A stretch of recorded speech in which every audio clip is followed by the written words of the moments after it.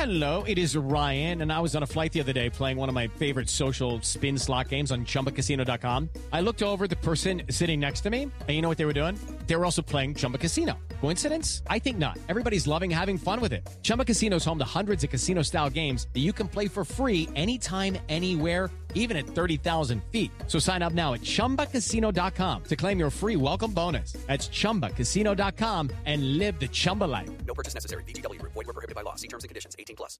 Hi, everyone, and welcome to episode 15 of the Professional Book Nerds podcast, brought to you by Overdrive.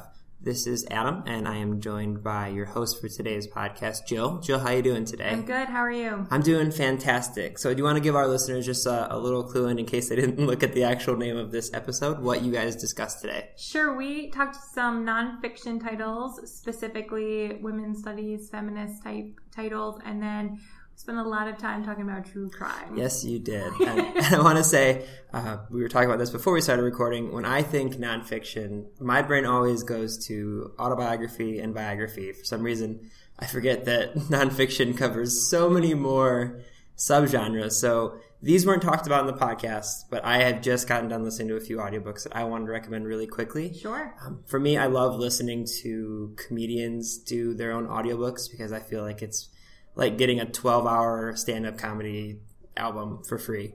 So if you are a fan of kind of nerd comedy culture, Felicia Day's You're Never Weird on the Internet Almost is fantastic. I just re-listened to that. And then Billy Crystal's 700 Sundays, who I adore, and Steve Martin's Born Standing Up. Those are all really good, completely unrelated to this episode. They're nonfiction. They're nonfiction, so they fall on that. Like I said, I always think of autobiography and biography, but you guys spend a lot of time talking about true crime and some really, really great genres.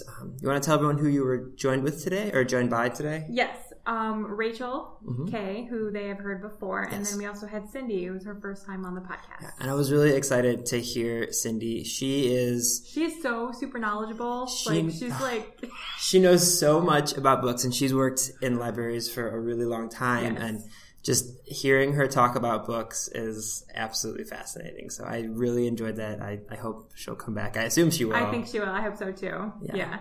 All right. Well, we won't keep you guys waiting anymore. I think you'll really, really enjoy this pretty fascinating conversation. So thanks for talking about all of these true crime titles and these feminist books. They're all really fantastic. And anything else that you wanted to share with our listeners? Just if they have any of their own, personal recommendations that fit the categories, to feel free to reach out to us. You can email us directly at feedback@overdrive.com, and you can find us on Twitter and Facebook as well. Yes, you can. All right, everyone, we'll enjoy this episode of the Professional Book Nerds podcast.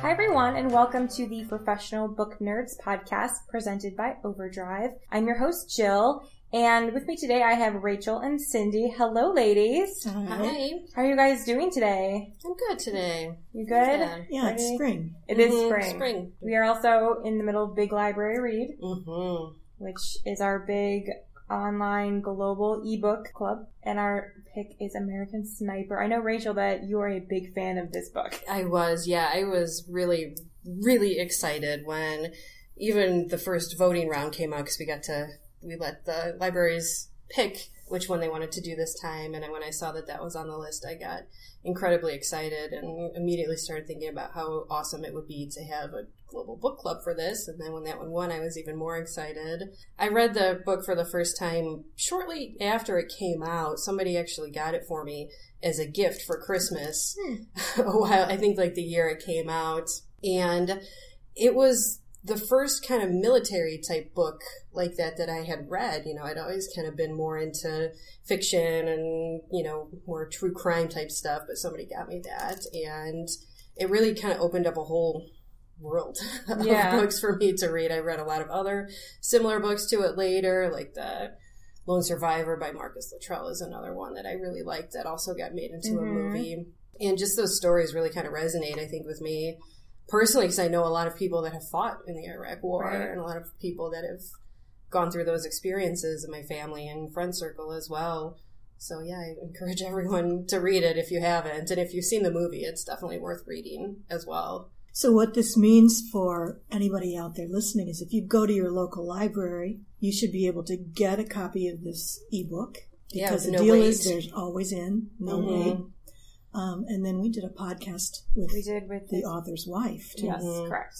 A couple weeks ago. Yeah, I listened to her audiobook because I usually listen to nonfiction audio actually when I'm at work because I find it easier to concentrate on those stories as opposed to getting lost in the fiction sometimes. Yes. But I was actually listening to her audiobook one day when I was working from home, and it was a really good thing that I was working from home because I was crying. Oh my gosh. Pretty heavily. Like, I don't think a book has ever made me cry that much. Really? Yeah. All right. And that's not saying that's not negative at all. I totally understand. Like, I was so moved by that book. Yeah. So that's American Wife. Yeah, that's American Wife by Taya Kyle. All right. I would highly recommend both. Yeah. It's good. Yeah. It's good. So if your library is participating in the Big Library Read, you should definitely go check out American Sniper. And that's a good book to introduce this episode with because we are talking nonfiction. We haven't really done nonfiction on the podcast too much, and we're all big nonfiction readers here in the room. So, what's everybody been reading recently? Yeah, I know I mentioned before about me listening to audiobooks. That's almost exclusively how I read nonfiction, as I love the audiobooks for this genre. And the few that I just finished listening to, just a couple days ago, I finished Rosemary, the Hidden Kennedy Daughter by Kate Clifford Larson. And it's about JFK's sister Rosemary, who was very controversial and born with some mental health issues. What exactly they were, nobody knows. But she ended up getting a lobotomy and then just kind of going away. Yeah, they just kind of put her in a home. And I know they talk about how, the family didn't see her. Nobody really knew where she was. And it's just the whole account of her life, from the time she was born. And even before that, there was a lot of history just about the Kennedys in general that I didn't know. So it was really fascinating and frightening. Yeah. I've had my eye on that book. I haven't read it yet. It had been on my list for a while, but when it actually came, there was kind of a long wait list at my library for it. So it now just became available, and I was really excited. So it was really interesting because it's not only about Rosemary, but more about kind of the progression of mental health in America. Yes. And that's why a lot of the Kennedys support mental health. Yeah, very much so. Yeah, they even talked about that, how that was what got them into the mental health programs later in life and how they still do. Well, I read a book that I enjoyed a lot called The Badass Librarians of Timbuktu, which is a great title. Yeah, I think that was the Library Reads pick this month, so that one's been on my list. Actually, it's not out until April 19th, just so you know. We were lucky enough to get an advanced reading copy.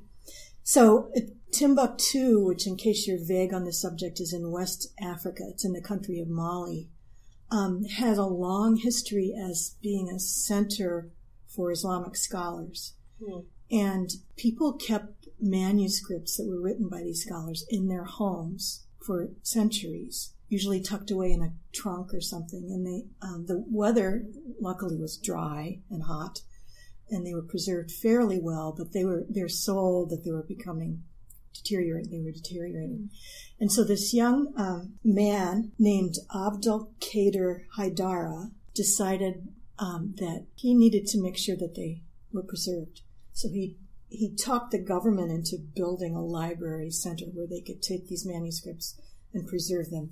And then he had to talk each family into letting the library take them and preserve them on loan. So that's really the first part of the book. The second part of the book is more of a thriller because what happens is Al-Qaeda is invading Mali. And they know that if they find these manuscripts, they will destroy them. So he recruits a bunch of young people to help him sneak these manuscripts out of the country, one trunk at a time. And there are about 350,000 manuscripts. So it's an amazing story. And I really enjoyed it a lot. Yeah, that sounds really good. It does sound good. Yeah, I listened to a really funny audiobook a couple weeks ago that he enjoyed very much. It was called Attempting Normal, and it was by Mark Maron. Mm-hmm. So I'm a big fan of his podcast. I've been listening to it for years, and then he has a TV show, and I've seen some of his. My husband's really into his stand-up comedy, so I kind of have been lovingly agreed to watch it at first and didn't realize how much I would love it. So his book was, really funny, just kind of about his rise in comedy and just some funny anecdotes. And if you're looking for kind of a funny, kind of easy breezy listen, I would recommend that one for sure. I also read one recently that I know you've read, Sue Klebold's A Mother's Reckoning. Sue Klebold was the mother of Dylan Klebold, who was one of the 2 killers at Columbine High School. And it's basically, she really hadn't even given an interview to anyone since this happened. Mm-hmm. Yeah. And she finally wrote the book based on journals that she kept at the time because she was totally falling apart. Mm-hmm. And luckily, she said she wrote the journals because she couldn't remember anything that happened. But her reason behind the book was to try to figure out what did she miss. She had no idea that her son was disturbed like this. And I don't know that she even really finds an answer. I guess the one takeaway I had was, besides doing a lot of research and talking to people, she found that usually when there's a duo of killers like this, one of them is a sociopath or psychopath, and the other is someone who's very depressed and just wants to die. Right. And her son was the depressive one. Yeah. So that was a pretty hard book to get through. Yeah, I would agree. I had a very hard time with that one as well. I enjoyed it and thought it was very powerful, and I'm glad that I read it. But yeah, I kept kind of waiting throughout the book because she talked about she wanted to look and see what she missed, like you said, and what happened, and then even at the end, there's no closure. Yeah. Never really found out. And then you really think about it. Like there were times where she was like, there was that one day he came home and he was really angry and sad and just ran into his room. Maybe I should have gone in to talk to him, but it's like that's every teenager. Like I think that's the challenge. Yeah, every teenager exhibits behavior like that. Yeah, and there was some bullying in the high school, but that didn't seem to be it either. No. There really was no answer. Yeah, except that her son wanted to die. Yeah, I feel like that's you're not going to get an answer for that sort of thing. Mm-hmm. I read another hard one, too, by Joanna Connors, called I Will Find You. A reporter investigates the life of the man who raped her. And that one will be published April 5th, so it's very soon. But when she was 30, she was a reporter here in Cleveland for the Cleveland Plain Dealer. And she was going out to a campus for an interview. And she was running late. By the time she got to the theater, it was empty. Mm. And then she was raped at knife point by a stranger. And she totally repressed it for decades.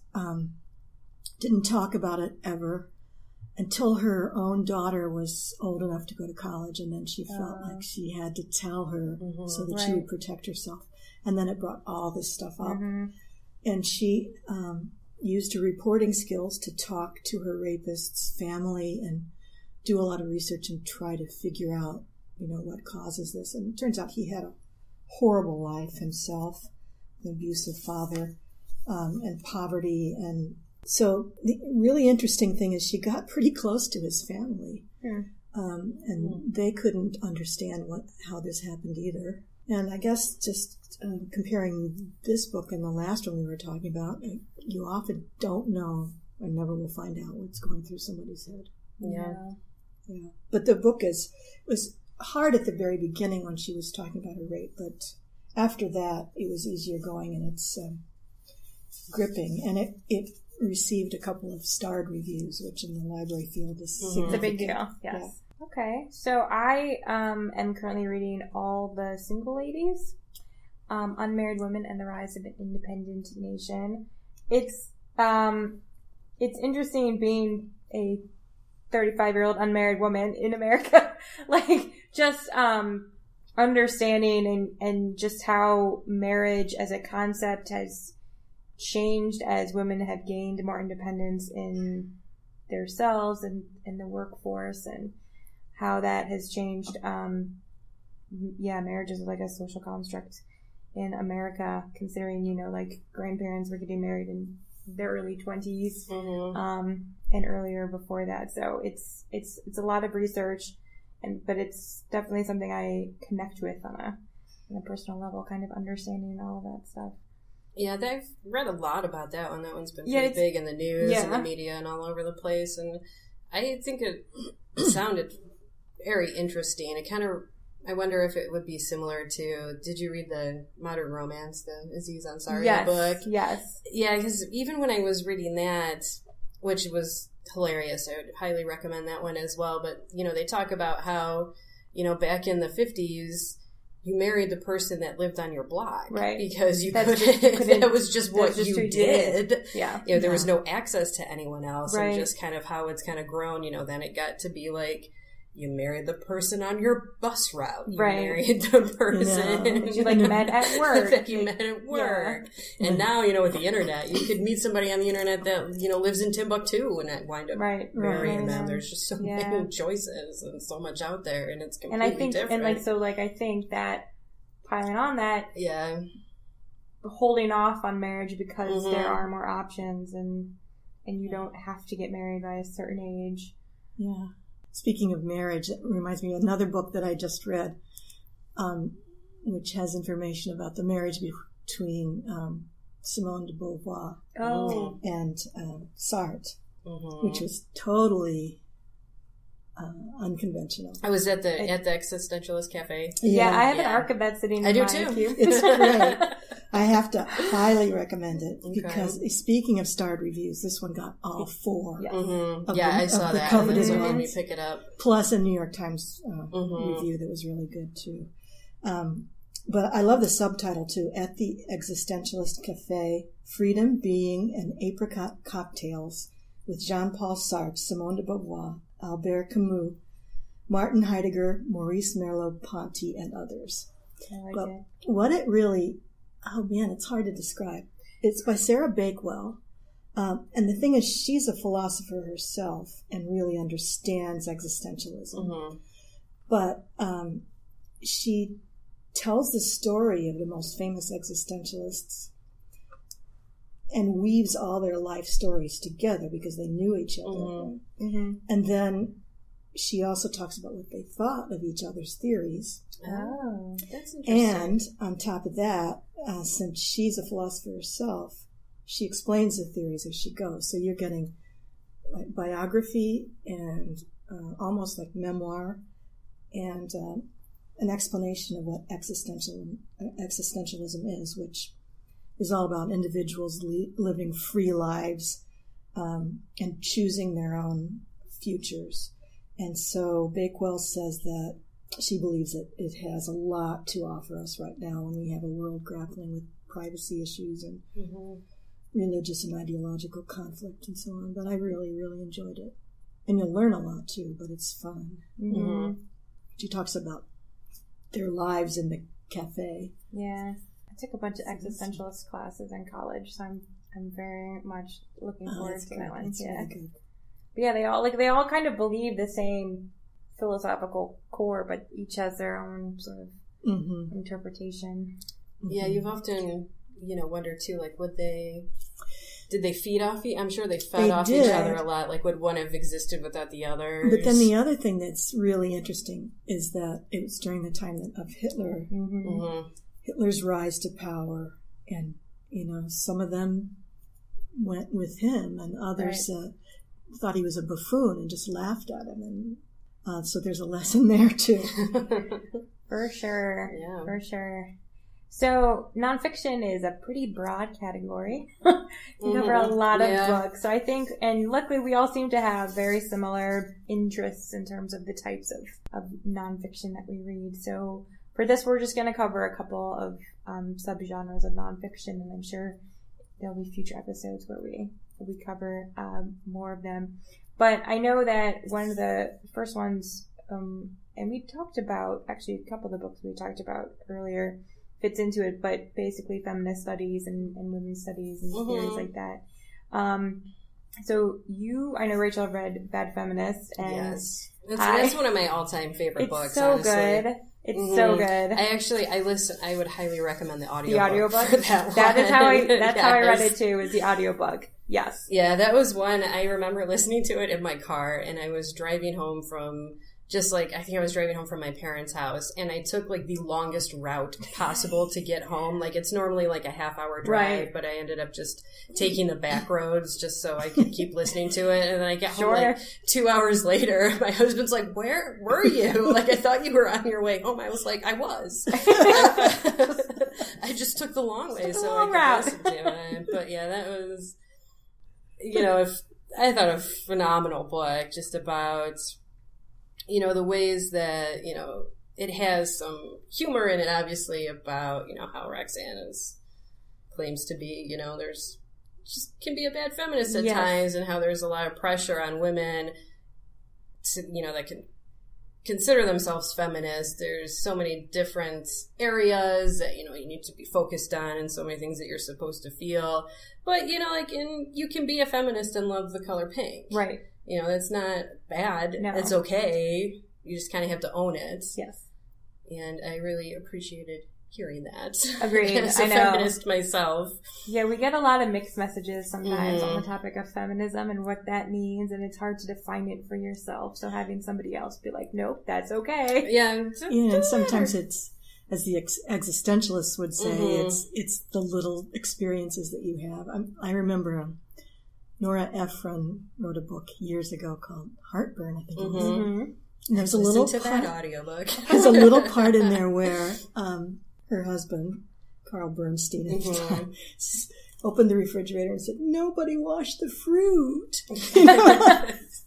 And so there are little things that happen when you realize,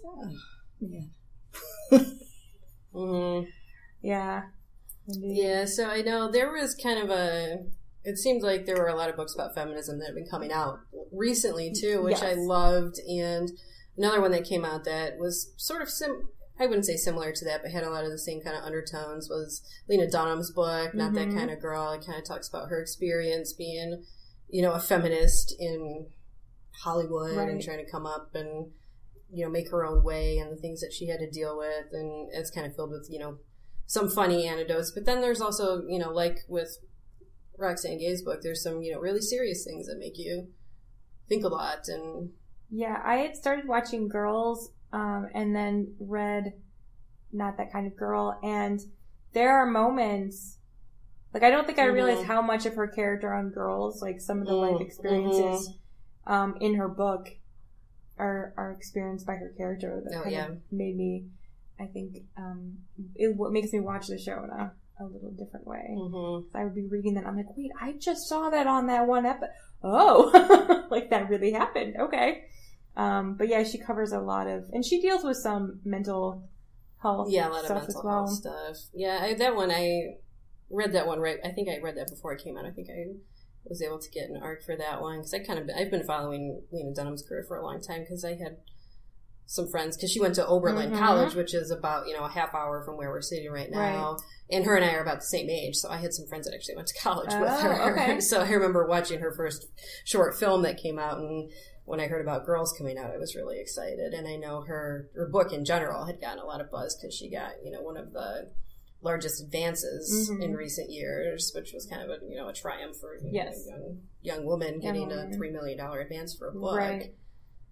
So another really popular subgenre of nonfiction would be the true crime books.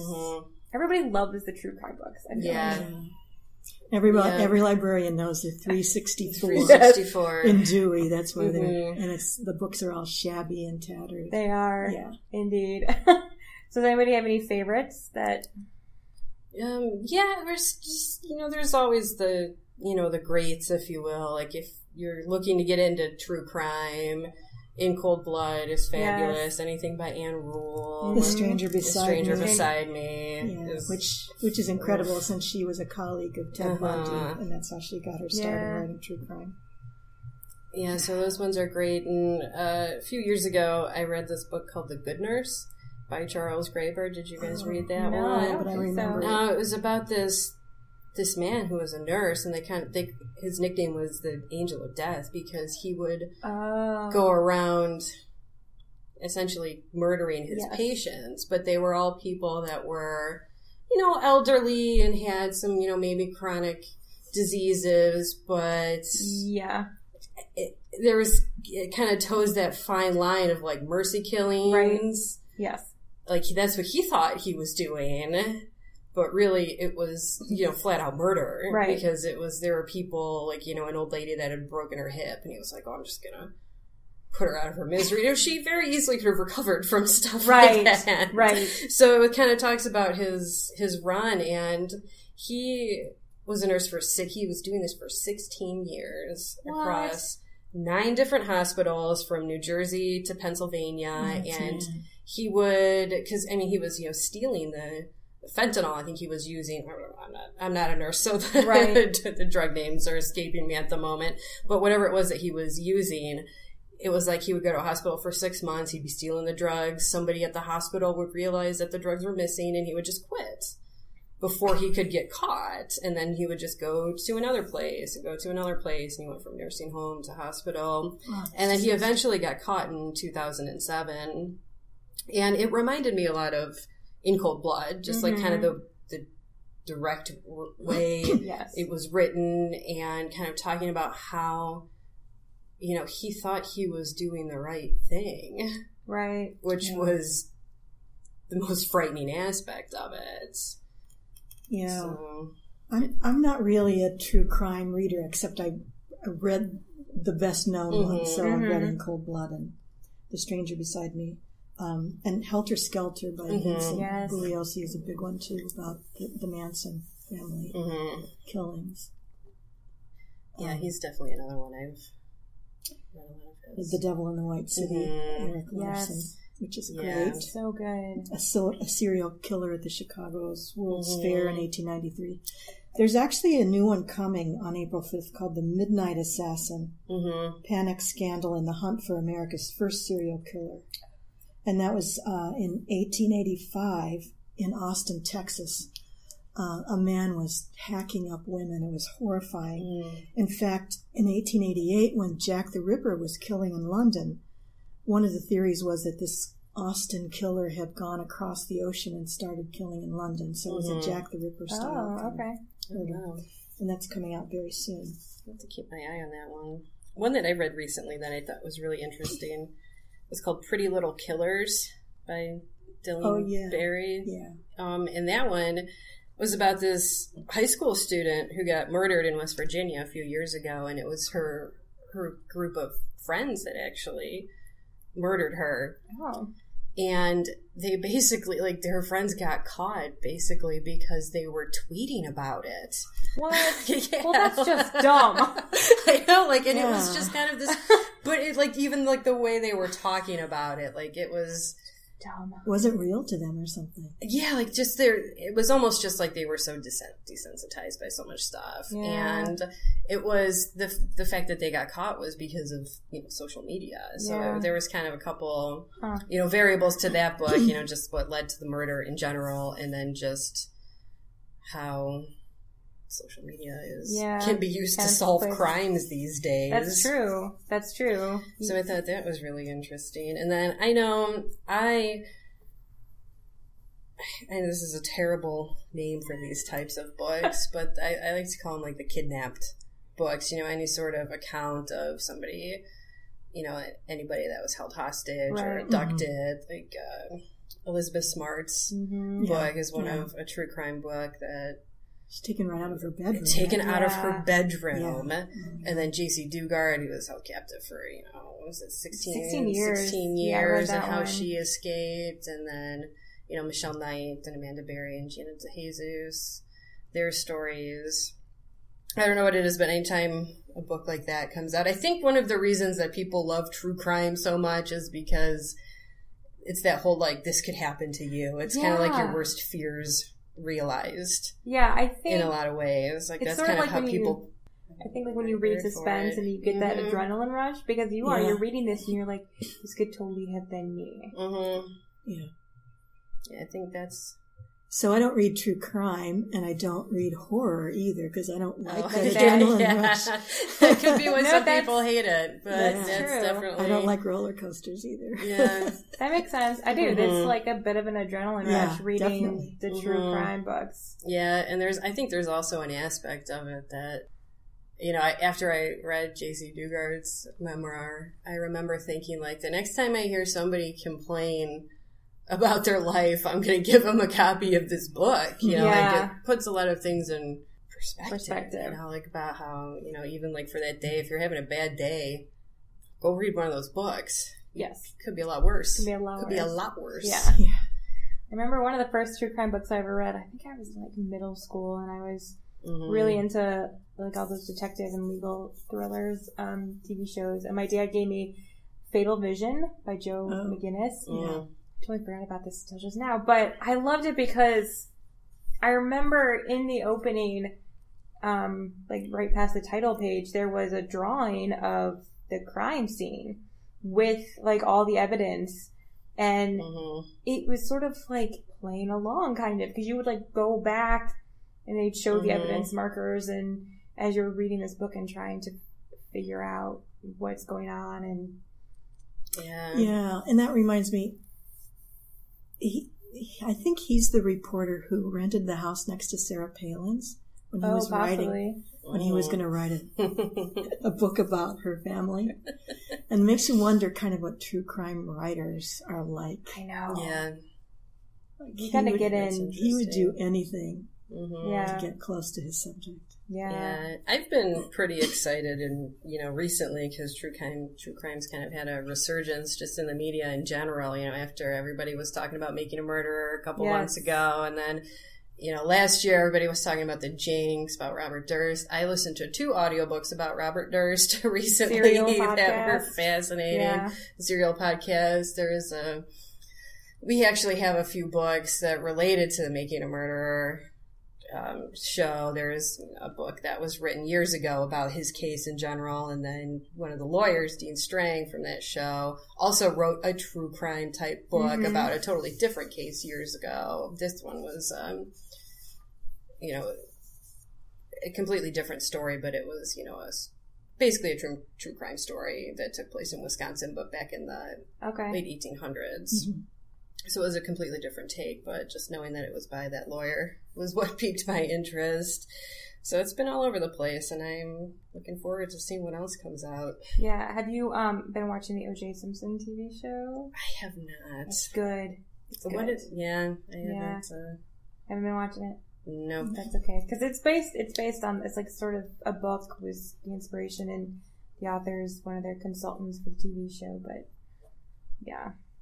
It's good stuff. Check that. I don't really have TV, so I can't really watch TV. Understandable. And Netflix. That's okay. That's okay. We talked about nonfiction, but it's just such a broad thing. It's hard to talk about all of the books. Yeah. We missed a lot of great categories. We'll have to come back. We will have to come back, for sure. But yeah, there's lots coming out that I'm super excited about. First, speaking of Roxane Gay, would be Hunger.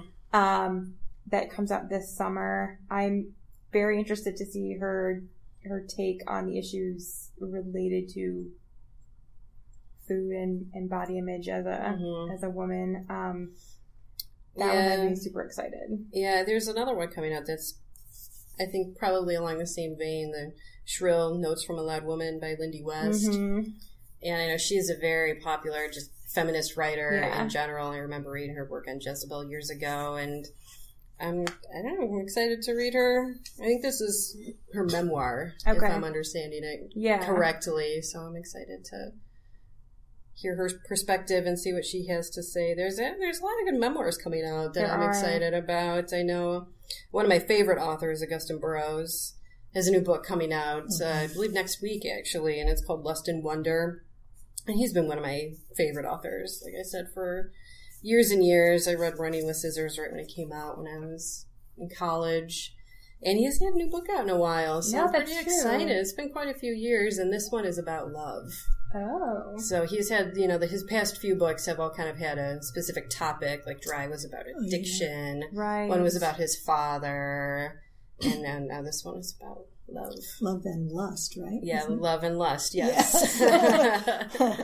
I'm interested to hear about the difference. Yeah, and then Moby, the musician, has a memoir coming out. I'm a big fan of the musical memoirs, which have been popular in recent years. So I'm excited to see what his has to say, because he's a pretty interesting person, outside of even being a musician. And he's really into minimalist living. Like, if you've ever seen pictures of any of his houses, he just has a bed, and that's the only thing that's in his bedroom. And he always talks about that. And he's a huge animal rights advocate and a vegan, and I think it should be an interesting read, because it's about, how he came up as a, in the, techno electronic music world. But I think there's going to be a lot of other stuff about his personal life that will be interesting to see. Mark Kurlansky has a new book coming out in May called Paper, and that brings up another category that I like to call micro-histories, where there's a history of one thing. He wrote Salt, which is really interesting to me, because there are salt mines under Lake Erie, right outside our door. Yeah. But there's some other examples of that. Longitude by Davis Sobel, Zero by Charles Seif, Mauve, how one man invented a color that changed the world. And my favorite, A Mind of Its Own, A Cultural History of the Penis. But you could do a gigantic display of books that are just about one thing. Just about one thing. Like a lot of Mary Roach's books are. Right. Yeah, I think she's got a book coming out in June as well. I can't remember what that topic is, though. But I know I saw her name on a list. I don't remember. So, yeah, that'll be another one. I think I only looked through May, maybe. Yeah, she's got some good ones. I am looking forward to the Maximum Security Book Club. Oh yeah. As a former prison librarian, I always like reading about I like reading about prison, but I think, and having book club and reading and literature within that particular population, the books that the inmates would choose, the true crime was very popular. Oh, I can imagine. They loved the true crime books, but just not all of them were very elevated readers, so we had to keep a lot of low books. And so I'm interested to see somebody else's experience from that situation and perspective. So that should be a good one. Yeah, I know Random House, or Penguin Random House, has a book about Patty Hearst coming out soon that is supposed to be kind of the definitive account of everything that happened to her and her whole story. So fits right in with your abduction. Yeah. And actually, to get back to something else I read kind of recently, there was this book called Days of Rage by Brian Burrow that I would highly recommend if you're into this is a good history one, but also kind of a little bit of true crime, a little bit of social science, and it's just basically about the kind of homegrown terrorist movements of the 70s, like the Weathermen, the Symbionese Liberation Army, and the Black Liberation Army, and there's a whole part about Patty Hearst in there. And, admittingly, I didn't really know much about her before reading that, other than just kind of, the basics. And it got me really interested in her story, so I've been reading more about it, and now I'm excited to read a book just about that one. There's one coming soon, in I think April 5th again, called The Rise of the Rocket Girls by Nathalia Holt. And that's about a little-known group of women mathematicians during the 1940s and 50s that contributed to rocket science. And apparently they were so good at math, they were known as human computers. Wow. Did it all with pencil and paper. But that sounds interesting. That sounds good. Most people have never heard of the project at all. They worked for the Jet Propulsion Laboratory. I had no idea. Me either. So many good books coming out. I know. My list just keeps growing and growing. I have a whole list, which maybe we can put up with the podcast for people to see. There's a lot. There's a baseball book called The Arm, which is about the billion-dollar industry behind baseball pitchers. Oh, yeah. Leslie Stahl has a book called Becoming Grandma. Oh, there's a lot. There are a lot. For sure. So we might have to come back. Probably running out of time, right? Okay. Okay. That's the problem. Like, you start talking and then you don't want to stop talking because it's so much fun to talk about books. So we might have to do another episode in the future. So thank you, ladies, for coming on the podcast today. Of course. I hope you had fun. You did? Yeah. Good. It was fun. I could talk about true crime all day. I know. Maybe we'll just do like just true crime one day. Yeah. That would be fun, actually. Yeah, it would. All right. Well, thanks for listening, everybody, and happy reading. Bye. Bye. Bye. Readers can sample and borrow the titles mentioned in today's episode from Overdrive.com, and our library friends can add these titles to their collections and marketplace. Hey guys, it is Ryan. I'm not sure if you know this about me, but I'm a bit of a fun fanatic when I can. I like to work, but I like fun too. It's a thing. And now the truth is out there. I can tell you about my favorite place to have fun. Chumba Casino. They have hundreds of social casino style games to choose from with new games released each week. You can play for free anytime, anywhere. And each day brings a new chance to collect daily bonuses. So join me in the fun. Sign up now at ChumbaCasino.com. No purchase necessary. VGW Group. Void where prohibited by law. See terms and conditions. 18+.